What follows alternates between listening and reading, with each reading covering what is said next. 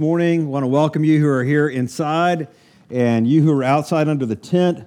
Good to be with God's people together. And I want to invite you, if you will turn in your bulletin or look on the screen, we're going to read these words from 1 John chapter 3 together. A couple words of introduction before we do so. We're in a summertime series on the book of 1 John. And I love John. He's like listening to an older man who sometimes says things over and over, but says things with such clarity. And I find him this was one of Jesus' best friends. And at this point in his life, he is a wise, older pastor, and he speaks to the churches of the New Testament era. Like, this is a circular letter. It was passed around. And he speaks to them about something which I think is so critical for us. He's sort of helping the church answer this question: how do you know that you're a child of God? And he keeps giving it these kind of tests. And it's almost like he knows us. You know, it's like he knows we're people who struggle with this. And it's actually normal for Christians to struggle, and yet it's so important for us to engage that struggle. How do we know that we know? How do we know that we are a child of God? And, I think that this is really important. It has a lot of implications for us. If you struggle with assurance of salvation, that means you're going to struggle in other areas. It means you're going to struggle to pray boldly. It means you're going to struggle to take risks for the Lord. It means you're going to struggle to give generously or to serve in sacrificial ways. It means you're going to struggle in lots of ways that really hamper your joy and your freedom. And so I love it that this old pastor is addressing this. I love it. He's saying, this is so important that you do this. I think about this. A good father doesn't want his kids to question all the time whether he loves them or not. What would it be like? Just play a little thought experiment with me. When I go on a trip, I don't say to my kids, hey, Daddy will be back soon, or he might not. You never know. Maybe he's not really your daddy. Maybe he's got another family somewhere else that he loves more than you. Or, you'll just have to wait and see. And if you're really good, I might come back. Or not. Right? I mean, what a terrible thing to say to your kids. And our Heavenly Father wants us to know. He doesn't want us to question. I think about that with my own children. If my children are wrestling over and over with whether their father loves them, that may turn for a short period of time into fear-based obedience. But over time, it will turn into father-loathing rebellion. And so it's really important that we know. Love for God grows only, really, in the assurance of love for God. And today's test is number 3. I'm doing these every time I preach this summer. Test number 3 is the family resemblance test. So if you've been around our church for a while, sometimes we have a lot of kids in our church. And sometimes it's hard to, you can be like, I'm not sure whose kid that is, but I think that's a Peterson. I tell by the stance, or the laugh, or the way they talk, or you're like, that's an Askew right there. That's a Spickard. I had one of my kids works at Chick-fil-A in Cameron Village, and somebody asked him, are you a Bradford? Right? And how do they know that? They're asking because of family resemblance.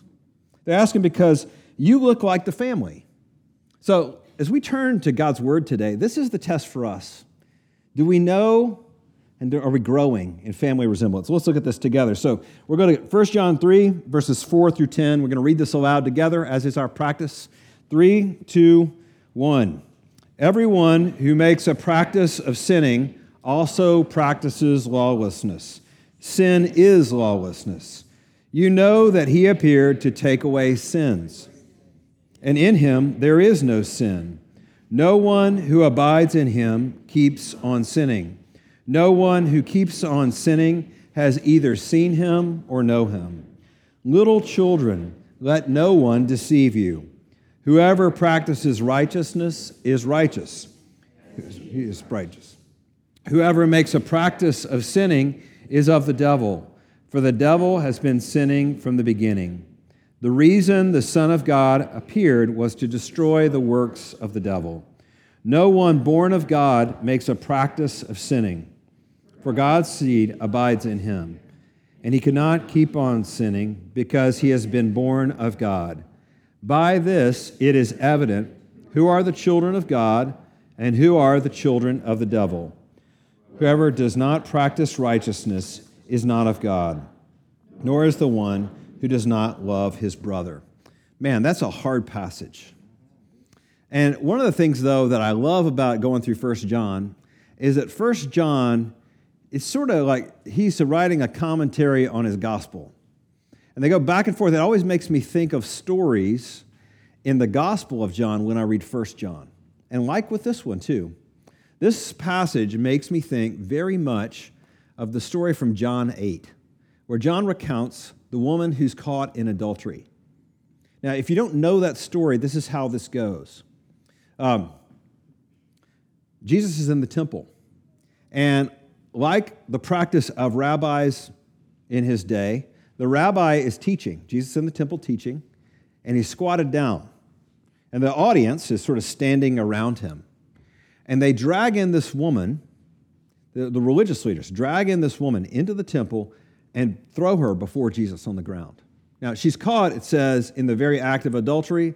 We don't know where the guy was, right? It takes two to do that, right? But she's caught, dragged in her shame, in her fear, and thrown before a rabbi. Now, this is a very tension-filled moment because this is a test for Jesus, but it's way more than a test for this woman. This is trial. This is execution is coming. And they asked Jesus the question, what should we do with this woman? You know what it says in the law of Moses, that we should kill her for her sin. And Jesus, John records, is just sort of staying there on the ground, and he's writing in the dirt. He's just drawing in the dirt.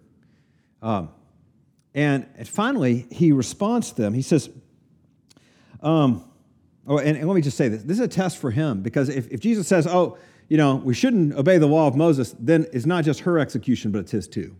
But Jesus says something unique and powerful here. He says, Jesus sat there drawing, and then finally he looks up at the people around them, and he says, anybody who hasn't sinned, they get to throw first. They get to pick up the rock first and beat her to death with it. And slowly, it says, one by one, they walked away. And finally, Jesus gets up from where he's sitting, and he comes over to the woman, and I've got to imagine this scene where he looks in her eyes, and he reaches down and lifts her up, grabs her by the hand, and he says, where are they? Has nobody condemned you? And she says, no one. He says, neither do I condemn you. Go and sin no more. That's my outline for this passage this morning. Beloved children, neither do I condemn you. Go and sin no more. This passage that we read from 1 John, like I said, it's really a commentary on this gospel over and over again. And he says something here in verse 7 I want you to make sure you notice.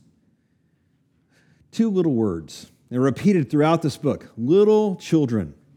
In fact, it's a repetition. There are two little phrases that are kind of bounced back and forth in John's letter here.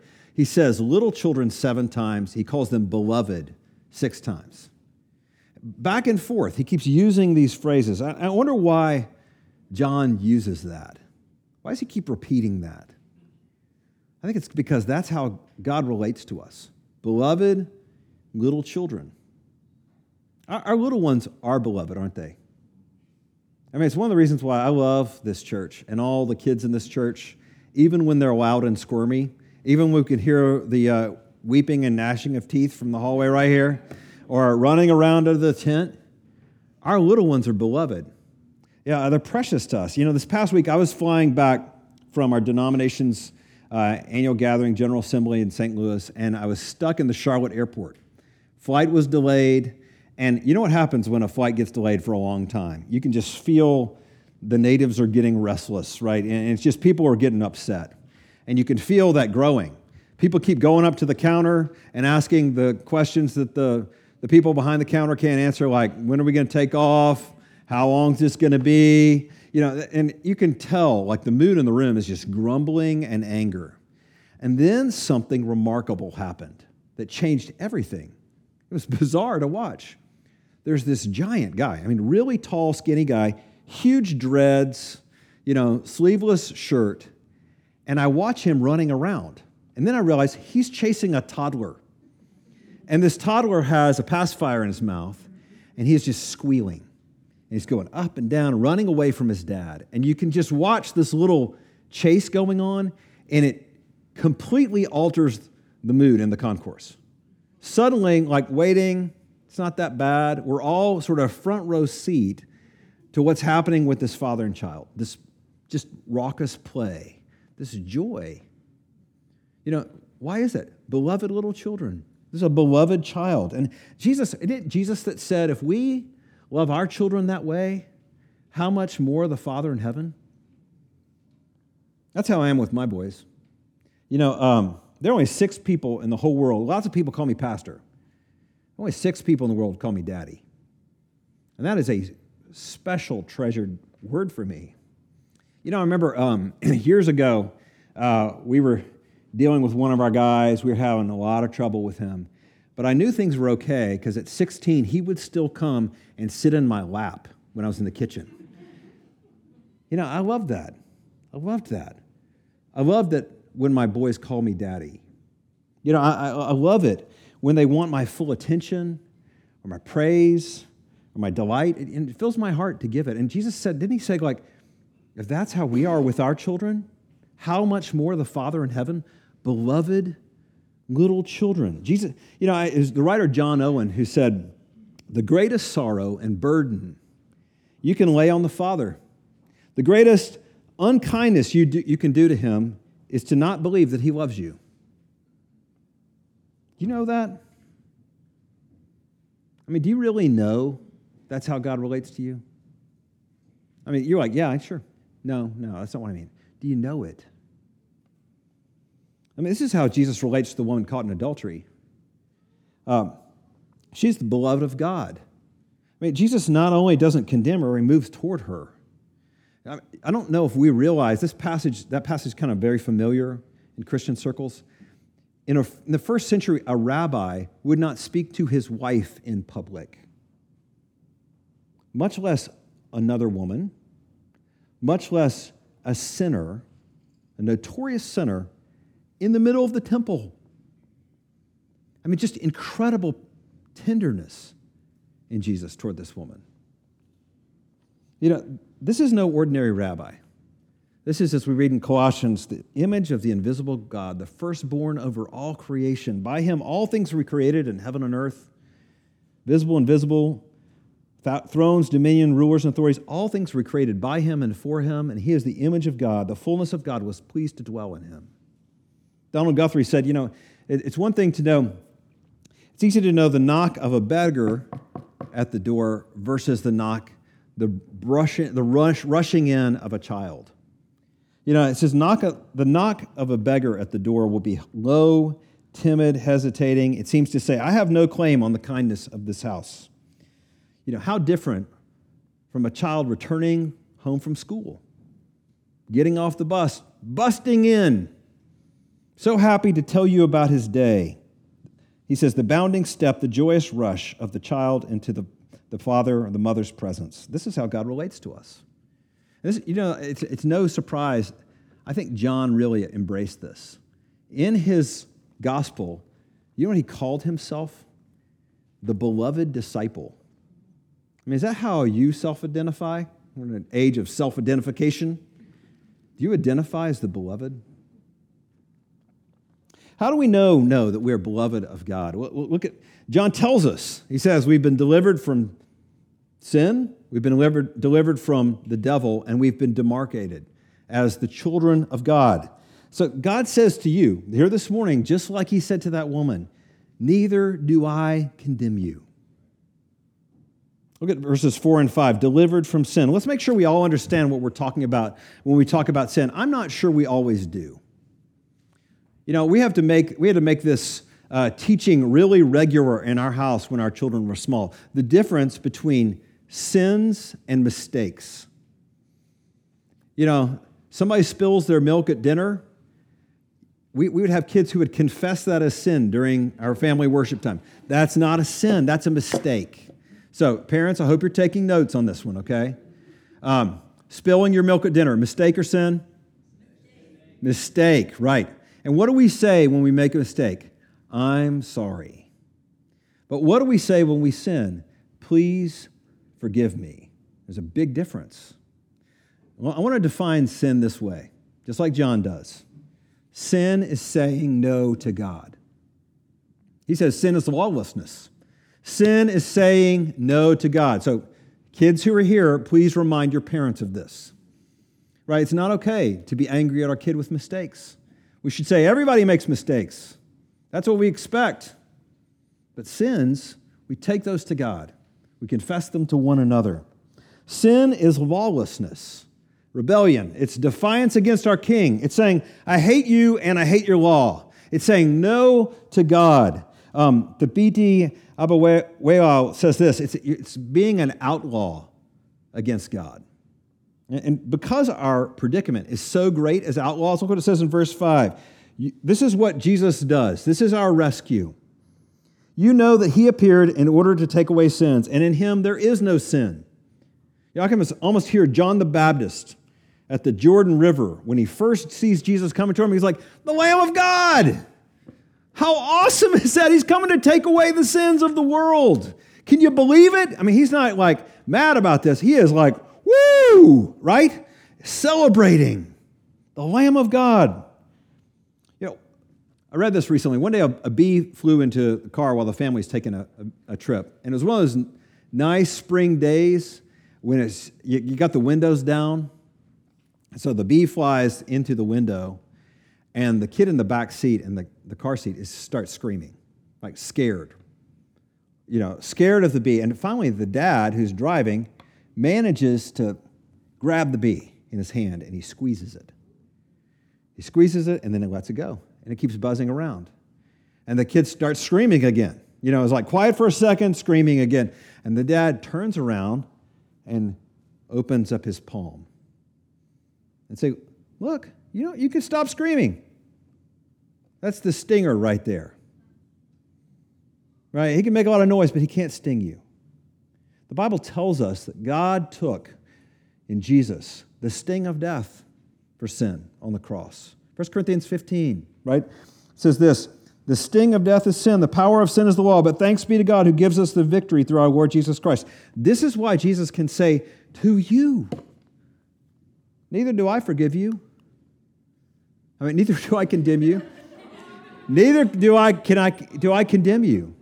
Neither do I condemn you. The only one who could condemn, Jesus Christ, is the one who took the sting of death for us. See, John also tells us not only we're delivered from sin, we're also delivered from the power of the devil. This is really maybe weird to modern ears. Look at verses 7 and 8. If sin is personal enemy number one, then Satan is public enemy number one. Christians are fighting, like Brian said earlier, kind of a two-front war. We have an internal foe, our sin. We have an external foe, Satan. Both of them are against us. And yet, listen to verse 8. This is one of the clearest explanations in all of the Bible about Jesus and his relationship to the devil. The reason the Son of God appeared was to destroy the works of the devil. It's like Jesus went into enemy territory and snuck behind enemy lines and did this huge recon of an event that ended up destroying, cutting out the legs underneath the power of the devil. John Piper says it this way. He says, Christmas happened, Jesus coming, because God aims to destroy something. We don't think about that at Christmas, do we? We don't have little guerrilla warfare sets that we're putting up. Jesus showed up to destroy something. God's infiltrating of a rebel planet was on a search and destroy mission. This is why verse 5 and 8 are parallel. Came to destroy sin, deliver us from the devil. Those things go together. By means of his atonement, sin's penalty has been paid for. By his resurrection, sin's power has been dealt a death blow. And at his second coming, it will be completely eradicated. Right? This is our hope. It's funny, early church baptism rites. I remember reading this when I was in seminary. in the early church, you know what they did a lot of times at conversion of an adult, and they'd baptize them? They had this weird phrase that's kind of absent from modern church liturgy. They said this: "Do you renounce the devil and all his works, in vain and the vain pomp and glory in the world?" And they would say, the person being baptized would be like, "I do," and turn around and spit over their shoulder. And why were they doing that? They're like, "I'm spitting in the devil's face," right? Jesus won. Jesus had won in the past, and he's really winning in the now, and he will eradicate all the work of the devil in the future. Right? This is what you turn around and spitting in his face. The reason the Son of God appeared was to destroy the works of the devil. The Jeff Bradford paraphrase of this is signed, sealed, delivered. I'm yours, Jesus. Right? The devil's gone. This is why Jesus can say, "Now, neither do I condemn you." The only one who could condemn is the one who has defeated the power of the devil. But now there's no condemnation, right? There's no condemnation for those who are in Christ Jesus. So here's what I want you to do. You're going to stand up, turn around, spit over your shoulder. Let's go, okay? No, I'm just kidding. Like, well, I don't want to clean that up later. Aaron's going to be mad at me. But it's true. Delivered from the power of the devil. You know, that's how we ought to think about that. And therefore, demarcated as the children of God. This is what Mark preached on last week, 3:1.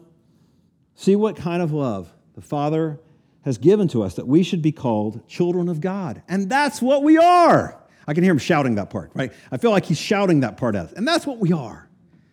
A couple of years ago, our family went on a trip to Yosemite National Park out in California, and we hiked Half Dome, which, if you don't know what that is, it's like somebody took a big mountain and just cut it in half. And so you hike up. It's a forever hike to get to the top of Half Dome. When you get there, it's exhausting. But then what's really startling is the edge, because I've never been anywhere near an edge of anything that scary. And I'm a little afraid of heights. I'm really afraid of Half Dome. So we get up there, and I'm like looking over the edge, and it's just, you can't really see the bottom. And I think that when we step into passages like this, it's like we're coming up to the edge of glory in heaven and staring down into the very heart of God. And it's almost more than we can comprehend. Right? This is what God has done for us. We're gazing into the very heart of God. And I want you to banish all the kind of human stuff that we do with God and Jesus. Where we're like, oh, Jesus sort of dutifully fulfilled what God wanted him to do. He kind of begrudgingly went to the cross. He did it sort of against his will. No. This is the very heart of God for people. This kind of incredible love. I mean, this is the heart of God we're peering into, because God the Father from all creation willed to create a people who would want to come and sit in his lap. Children of God. And that, my friends, is what we are. As John says, that's what we are. That is what we are. So listen to your Savior this morning. Beloved children, therefore I don't condemn you. But then there's one more part. This is the hard part of the passage. Go and sin no more. If you were listening closely as you read the words aloud, you should have been disturbed. Anybody disturbed this morning reading these? Like verse 6 and verse 9, it gets a little weird here, right? Like, no one who abides in him keeps on sinning. No one keeps on sinning has either seen him or known him. Verse 9, no one born of God makes a practice of sinning, for God's seed abides in him, and he cannot keep on sinning, for he has been born of God. Let's talk about what this doesn't mean. John is not undoing everything he said earlier in the book. In John 1, he says, if we say we have no sin, we deceive ourselves and we're liars. Like the truth's not in us. If we confess our sins, he's faithful and just to forgive us. Chapter 2, my little children, I'm writing these things so you may not sin, but if anybody does sin, we have an advocate with the Father. He's not saying Christians never sin. But what does he mean by this? The translation of the Greek in the ESV helps us. That little word, practice, right? No one who abides in him keeps on sinning. No one who keeps on sinning. No one who makes a practice of sinning. This is that the most often word repeated in that section is practice. You know this. Remember, you're a kid, your mom or dad would say to you, or especially your piano teacher, practice makes perfect, right? Practice makes perfect. That statement's a truism, right? What you practice is what you reinforce in your life. What you practice is what you reinforce in your life. This is why you have to practice piano in order to play proficiently. This is why you have to practice baseball. Nobody wakes up one morning and throws a 90-mile-an-hour fastball, right? It has to be practiced. Muscle memory, you have to build that in. And conversely, there are lots of things you don't have to practice and you're really good at them. Selfishness. Anybody really good at selfishness? I may be the best, right? Right here. Lying. Gossiping. Hating. But here's John's test for children of God. Here's one of the ways you know. Here's one of the ways you know. A transformed person is growing. They're learning to practice new things.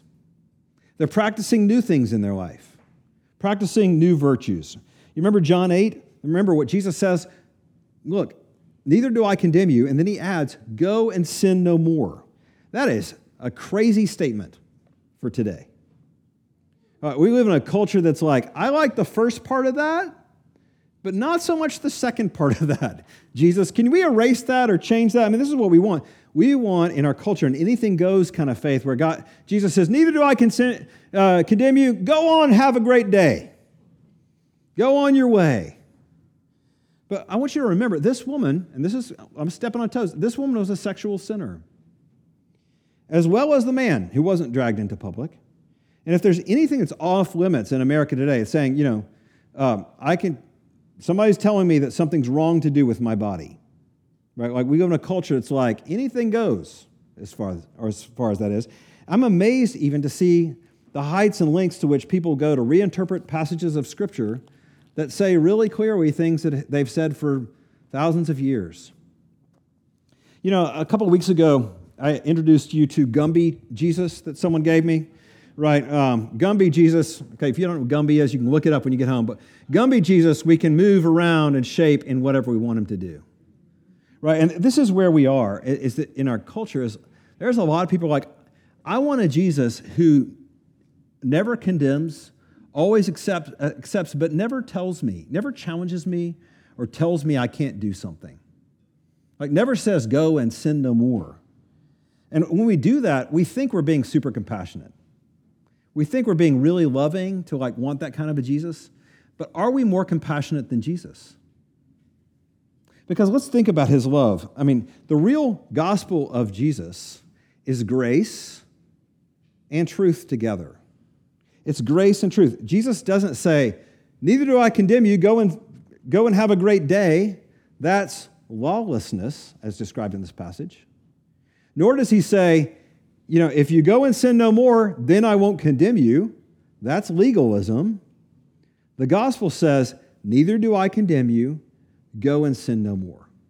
It's acceptance, neither do I condemn you, with an agenda for change. Go and sin no more. Acceptance with an agenda for change. That's what gospel discipleship is. And if you think about that, isn't that actually an outgrowth of God's love for his children? I mean, how many parents would say, I love my kids, I never really want them to grow. I never really want them to mature. I'm not looking for responsibility or ownership of life's decisions or independence at some point in the future. No sane parent would say that. We want for our own children that they would grow. They would become different over time. So here's how you know you're a child of God. Two things. One, are you growing in confidence of God's love for you? No, that's not linear. There are days when that goes up and down, but are you growing in confidence of God's love for you? And two, are you growing to become like the family traits, in family resemblance? Are you growing to be more and more like Jesus? No one who names himself as Jesus' Savior should put up with prevailing patterns of sin, should put up with those. If you've been a Christian for years and you're just as anxious, just as greedy, just as lustful, just as angry as you were, stubborn as you were, you should be asking questions. Am I growing? Is this happening in my life? Why is that? Because living things grow. Living things grow. They change. And yes, you may struggle for the same years with this one particular besetting sin. And sometimes the Spirit allows that to happen so we learn dependence upon him. But there should be growth somewhere in other parts of your life. There should be some growth. A real Christian cannot not grow over time. This is one of the things that the Spirit works in us. Here's the difficult thing, though. It's hard to tell if you're growing. Has anybody ever felt this before? Am I growing? I don't know. It's hard for you to evaluate you. This is one of the reasons I think John writes this, not to individual Christians, but to a community of people. Because it is in community, in relationship, that we can evaluate your own growth. It's only with other people that you can see what's happening with you. Because growth is gradual. Right? I've read that even trees grow during the wintertime, in times when they look dormant. To my side, I'm like, nothing is happening with that tree. It's still growing. And this is why we need other people. Did you ever have that aunt, great aunt, grandma, somebody you didn't see very often? And they would see you every couple of months or every couple of years, and they'd say, my, how you've grown. What are they feeding you? And you're like, oh, I don't know. I didn't realize I was getting bigger, And that's one of those things that your body of Christ people are for. This is one of the great gifts of being a part of the body of Christ. You need people who are saying, my, how you've grown. What are you feeding on? What are you growing in? If I ask you this right now, are you growing in family resemblance to God? A lot of you would say no. You're struggling. You may feel really flat and kind of dead. But let me stop preaching and start meddling a little bit this morning. I want to invite you. Our church is open for business. And one of the hard things I've heard from so many people this year during COVID is just the disruption of relationships. Many of us feel isolated in ways we didn't before. We feel disconnected from one another. We feel like I'm not really growing, I feel really stagnant in my faith. The biggest thing that you need is one another. Church isn't this. It's not the show. It's this, the relationships. It's God working among his people. And I just want to call you back. I want to call you back. I know you're like, I'm here this morning. I'm calling you in relationships back. Our men's ministry is fully up and operational. Our women's ministry is doing tons of stuff with one-to-one Bible reading. We're gathering. And I know I don't want to infringe upon anybody's comfort level, but I do want to encourage you. You need the body of Christ. You need one another. Let me close with this. Acorns, we're going to see acorns all across Raleigh this fall. Some of you are like, I'm sick of acorns. All I do is clean up my backyard full of acorns. Raleigh is known as the city of oaks, right? I want you to think about acorns. One of the things, there was a guy named G. Campbell Morgan said this. He said, you think about acorn versus concrete slab. He says, which one's going to win? Acorn every time. He was looking at a concrete slab on the sidewalk, and he says, he's watching the roots penetrate through concrete and break concrete. The power of the little life in the acorn. Acorn is slow growth. It's difficult to see, but it's incredible power. An oak tree is in small form in that acorn. And over time, it will become what it's supposed to be. And so the Spirit that is planted in you, if you're a child of God, this life that's in you, and right now you're like, I'm so discouraged. I don't know what's going on. There seems to be a concrete slab over my life right now. The Spirit of God in his children will break through that. In this life or the next. But in this life, we expect breakthroughs. We're looking for growth. We're looking to see how that seminal form of God's work in you will grow up to from a tiny seed into a gigantic tree. Acorns grow really because they love God. That's a weird thing to say. But everything in nature becomes what it is supposed to be in our Creator. an oak tree is in its glorious form what an acorn is in its smallest. And I want to encourage you this morning, beloved children of God, He delights so much in you, and He longs to work deeply in your life. Let's turn to Him in prayer this morning. Father, I'm so burdened for our congregation.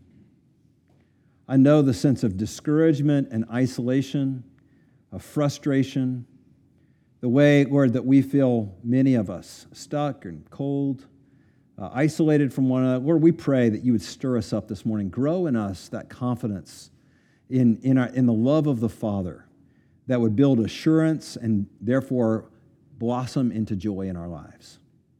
We pray, Father, that you would work, Lord, in us, and Lord, that you would grow your purposes in us. Lord, for many of us, we're dealing with besetting sins, places that are hidden. We pray, Father, that, Lord, you would use your body of Christ people in our lives to fix our eyes on Jesus. We pray that we would grow, that we would take on the family resemblance. Lord, would you do that among this little body of Christ, this church? Father, we need hope this morning. And Lord, we come, therefore, as people needy to your table, hungry for you.